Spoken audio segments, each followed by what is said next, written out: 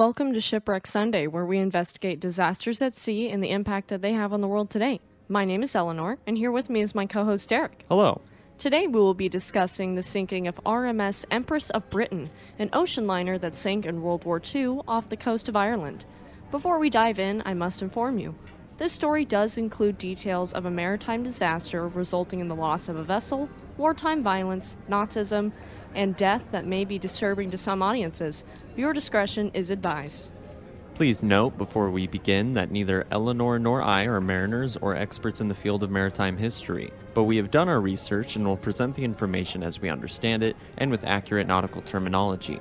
In today's episode, we'll be including the basics of nautical terminology in the description for anyone who needs it. Today there will be some terms in the German language in which we are not fluent, but we'll do our best to give accurate pronunciations. Thanks, Derek. In the past, we have spoken about a ship called the RMS Empress of Ireland that sank in the St. Lawrence River in Canada in 1914, and she had a sister ship named RMS Empress of Britain. This is not the ship we are talking about today. The Empress of Ireland's sister ship was scrapped on June 17th of 1930 after having been sold and renamed to Montreal. So the RMS Empress of Britain we are talking about today is the second ship of the Canadian Pacific Steamship Company by that name. There are actually 3 ships by this name, so I just had to clarify. It is commonplace for ship companies to reuse names in the next generation of vessels as they retire the older counterparts. For example, the White Star Line had 4 different vessels called the Belgic. Now that we have that out of the way, let's dive into this story. RMS Empress of Britain was owned by the Canadian Pacific Railway Company, being operated by the Canadian Pacific Steamship Company. Work began on RMS Empress of Britain on November 28, 1928, at the John Brown & Co. shipyard in yard number 530 in Clydebank, Scotland. With the clanking of hammers, the whirring of rivets drilling into steel plating, and the sounds of men hard at work, the first plates of her keel were laid. After 1.5 years of building, she was launched on June 11, 1930, by the Prince of Wales Edward VIII, who was briefly King of the United Kingdom from January to December of 1936. The launching of ceremony of Empress of Britain was the first launching to be broadcast via radio to Canada and the United States. She would be completed on April 5, 1931. RMS Empress of Britain was an ocean liner that displaced 42,348 gross registered tons. She was 760 feet and 6 inches long, had a beam of 97.8 feet wide, and a draft of 32 feet and 8 1/4 inches tall. She had a maximum capacity of 465 first class, 260 tourist class, and 470 third class, or just 700 of a single class when cruising. She averaged a crew of 740. For anyone asking what tourist class is the equivalent of second class. In the 1930s and 1940s, shipping companies were starting to move away from first, second, and third class, moving toward tourist and cabin class instead, leaving behind the overly luxurious and exclusive nature of the first class of the past. Some cruise lines still offer an experience similar to first, second, and third classes, with exclusive dining rooms, lounges, and accommodations for each, with Cunard Lines being one of them. They offer the Queen's Grill, Princess Grill, or Britannia classes. RMS Empress of Britain was powered by 9 water tube boilers, 8 of them being Yarrow boilers, and 1 was a Johnson boiler, the first ship to be fitted with this experimental boiler design. They supplied steam to 12 Parsons steam turbines, which drove the 4 propeller shafts by single reduction gearing. She averaged 24 knots for her maximum service speed, but during her sea trials, she did achieve a maximum speed of 25.271 knots, and this made her the fastest ship on the England to Canada route. She was also the first ocean liner designed specifically to become a cruise ship during the winter months when the St. Lawrence River was frozen and impossible to traverse safely. Her typical transatlantic service route during the summertime was between Southampton, England, and Quebec, Montreal. Since her route was more northerly, and therefore she had the possibility of running into ice, she was built with double the thickness on her steel plating at the stem and for 150 feet back at either side, all the way up to the waterline. She was a sleek-looking ship, painted all white on the body of the ship, green from the waterline to the bottom of the keel, and 3 yellow smokestacks. She was a safe and gorgeous ocean liner, with her designers truly thinking of every possibility for her. On April 11th, 1931, Empress of Britain began her sea trials, passing them easily, and it showed that she was the world's most economical steamship for fuel consumption per horsepower hour for her day. After her sea trials, she left for her maiden voyage from Southampton on Wednesday, May 27, 1931, toward Quebec at 1:12 p.m. After a short delay from an inspection by the Prince of Wales, she was intended to entice more passengers to take the Southampton to Quebec route instead of the ever-popular Southampton to New York City route we typically know ocean liners to take. Given her gargantuan size and speed, she was given many nicknames, some of which were the 5-day Atlantic Giantess, Canada's Challenger, and the World's Wonder Ship. Since she was designed to also be a cruise ship, she was kept small enough to be able to fit through the Panama and Suez canals. She was still large, but just small enough to fit in these more cramped areas. And it was so cramped that when she passed through the Panama Canal, there were only 7.5 inches between the ship and the canal lock wall. That's a pretty tight squeeze. One wrong move, and she could damage her hull or the walls of the lock. When she was cruising, 2 of her engines were turned off, and the 2 outboard propellers were removed since speed was not important when on cruises.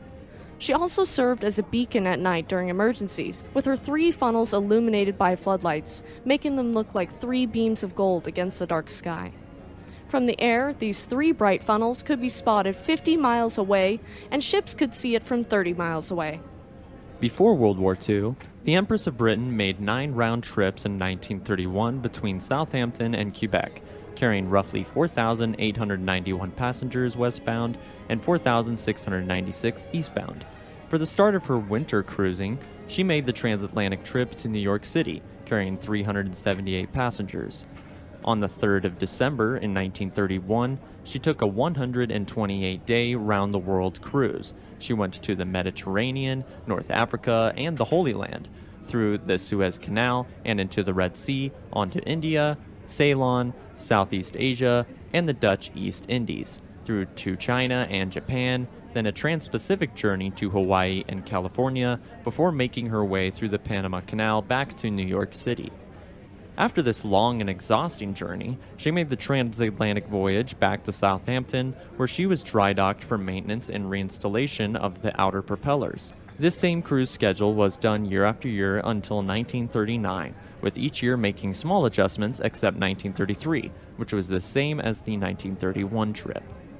The company who owned her, Canadian Pacific Railway Company, initially hoped to convince Canadian and American Midwesterners to take the train to Quebec City instead of New York City. The pro to this route, instead of leaving from New York, was 1 extra day of smoother sailing on the shorter, sheltered St. Lawrence River. Canadian Pacific even advertised it as 39% less ocean, to entice more passengers to choose their liner. Despite their initial success, sadly, RMS Empress of Britain would prove to be one of the least profitable ocean liners from the 1930s as the novelty of this beautiful ship wore off. In 1938, she was the largest ocean liner to have ever visited Australia. She started off in Sydney from April 2nd to April 4th, moving to Melbourne on the 6th. In Melbourne, over 250,000 people showed up to welcome RMS Empress of Britain to Australia, as reported in the Argus newspaper on Thursday, April 7, 1938. Later in June of 1939, 3 months before war would break out all over Europe, she sailed from Halifax, Nova Scotia to Conception Bay, St. John's, and Newfoundland in Nova Scotia, before traversing the Atlantic to Southampton with her smallest reported passenger list. Only 40 guests were aboard. King George VI, Queen Elizabeth, 13 ladies and lords in waiting, 22 household staff, a photographer, and 2 reporters. The royal couple and their entourage had the whole ship to themselves, being berthed comfortably in a continuous string of suites. After this illustrious voyage, she returned to her regular service before the war began.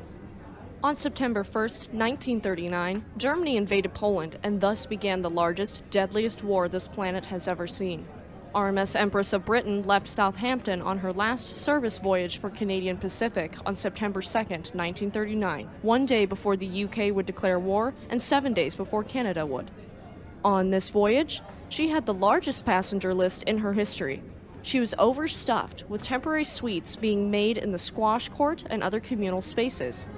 She zigzagged across the ocean, a common practice to protect ocean liners from U-boats, arriving safely in Quebec on September 8, 1939.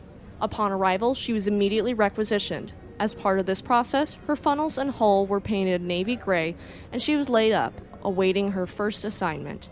On November 25, 1939, she finally was given a task as a troop transport ship. Her first 4 trips were transporting troops from Canada to England, and she did so successfully. After that, in June of 1940, she was sent to Wellington, New Zealand, and then returned to Scotland as part of the $1 million convoy that consisted of 7 luxury ocean liners that had been requisitioned. These liners were RMS Andes from the Royal Mail Lines Fleet, RMS Aquitania from the Cunard Lines Fleet and sister of the Lusitania, RMS Mauretania, also from the Cunard Lines Fleet and sister ship of the Lusitania, RMS Empress of Canada from the Canadian Pacific Fleet, RMS Empress of Japan from the Canadian Pacific Fleet, the famous RMS Queen Mary from the Cunard Lines Fleet that is now a floating hotel in Long Beach, California, and finally, RMS Empress of Britain. She transported troops to Suez from Cape Town, South Africa, returning with her crew of 419 men and 224 civilians and military personnel. However, this was the last time she would be so successful. Around 9:20 a.m. on October 6, 1940, RMS Empress of Britain was traveling about 70 miles northwest of Ireland along the west coast of the country when she was spotted by a German Focke-Wulf FW 200C Condor long-range bomber. This bomber was commanded by Oberleutnant Bernard Jope, and as soon as they sighted the Empress, they immediately strafed her 3 times. They also dropped 2 550-pound bombs on her. No one realized which ship Jope had attacked until he returned to northern France, and a telex was sent to German Supreme Headquarters. I had no idea what a telex was before I looked it up, so I'll define it for you as well. The telex network is a station-to-station switched network of teleprinters similar to a telephone network. Think of a bunch of fax machines, essentially. After this telex was received, the Germans sent a reconnaissance plane to confirm. The German news agency that received the news reported this: the Empress of Britain was successfully attacked by German bombers on Saturday morning within the waters of Northern Ireland. The ship was badly hit and began to sink at once. The crew took to their boats. Now, take this with a grain of salt. Nazi Germany was famous for spreading propaganda and lies to instill their beliefs in the minds of German citizens. Instead of taking this at a face value, we'll go over what we do know from the sinking. Despite the ferocious nature of the attacks against RMS Empress of Britain and the subsequent fires, there were thankfully few casualties. At 9:20 a.m., after the bombs struck the ship, a fire broke out that began to consume the ship. By 9:50 a.m., Captain Sapworth gave the order to abandon ship. This information already contradicts the Germans' newspaper statement that the ship sank quickly. If that were true, they would have called for abandonment much before 9:50 a.m. The fire was primarily amidships, causing passengers to head for either the bow or the stern, and made launching lifeboats difficult. Most of the 205 passengers, 416 crew, and 2 gunners were scooped up by the destroyers ORP Burza and HMS Echo, and the anti-submarine trawler HMS Cape Arcona. No, not the Capricorna that we talked about 3 weeks ago. A greatly reduced crew remained aboard RMS Empress of Britain, trying to fight the fires. Due to the fires, the ship was entirely immobile. However, the good news was that she was not sinking and the hull was intact despite having a slight list, though we were unable to find if this list was port or starboard. At approximately 9:30 a.m. the following day, on October 27, 1940, a group from HMS Broke climbed aboard the Empress to attach tow ropes. Surely they were met with smoke that burned their lungs and made their eyes water, the smell of burnt steel and the crackling of the wooden decks ablaze around them. After successfully attaching tow ropes to the Empress, the other ends were attached to 2 ocean-going tugs, HMS Marauder and HMS Thames. They took the smoking, burning hulk under tow, being escorted by HMS Broke and HMS Sardonyx, making for land at a ghastly slow 4 knots, with short Sunderland flying boats providing cover from above. They were towing the boat to land in an attempt to salvage the boat, especially since she was suspected to have been carrying a vast amount of gold. Unfortunately for the salvage crew, a German submarine, U-32, had been informed of where the ship was going and headed toward her with one goal in mind. U-32, commanded by Hans Janisch, had to dive due to the flying boats overhead, but was able to use hydrophones at night to locate the ships and close in on them. A hydrophone is a microphone designed to be used underwater for recording or listening to underwater sounds, and in this case was being used as a passive sonar, which uses sounds for navigation. The destroyers had been zigzagging, which was a tactic used to try and outmaneuver U-boats, but U-32 squeezed in between the ships and Empress of Britain, and there she fired 2 torpedoes. The first detonated before reaching her destination, but unfortunately the second hit and caused an enormous explosion. Crews of the destroyers towing the ship speculated this explosion was exacerbated by the pre-existing fires on the ocean liner that reached the fuel tanks. U-32 fired a third torpedo, hitting the ship just aft of the previous one. RMS Empress of Britain began taking on tons of water quickly, heavily listing to one side. Seeing no other options, the tug slipped free of their lines, and finally, at 2:05 a.m. on October 28, 1940, RMS Empress of Britain sank northwest of Bloody Foreland, Ireland, all of the rumored gold on board disappearing with her. Since she was suspected to be carrying gold, since Great Britain had been shipping gold to North America to improve its credit and pay its debt for the supplies that had been sent for the war effort, South Africa was a major gold producer at the time, and RMS Empress of Britain had only recently berthed in Cape Town, South Africa. And that, my friends, is where the rumors of her carrying gold began. Most of the consignments of gold, however, were transported from Sydney, Australia to Cape Town, where it would then be loaded up and taken to America. There were not enough suitable ships for this task, and so the going was slow, leaving gold held up in Sydney quite often. Therefore, it makes it feasible that because of this delay, RMS Empress of Britain was then employed to transport gold from Cape Town to England, where it could then be shipped across the Atlantic and into America. Since we know where the wreckage is, on January 8, 1949, it was reported by the Daily Mail that a salvage attempt was going to be made that summer.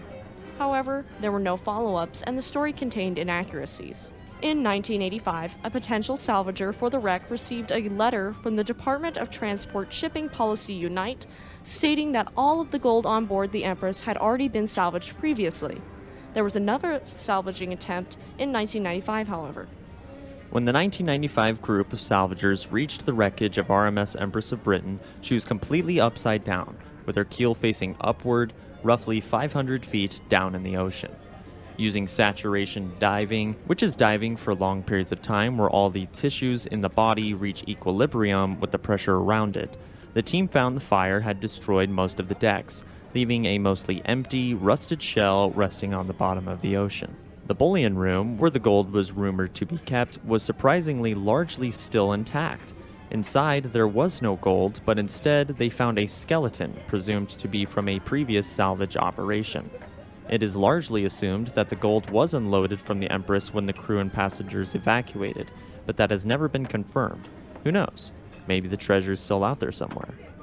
This episode hopes to shed light on the sinking of RMS Empress of Britain and honor the survivors of the disaster.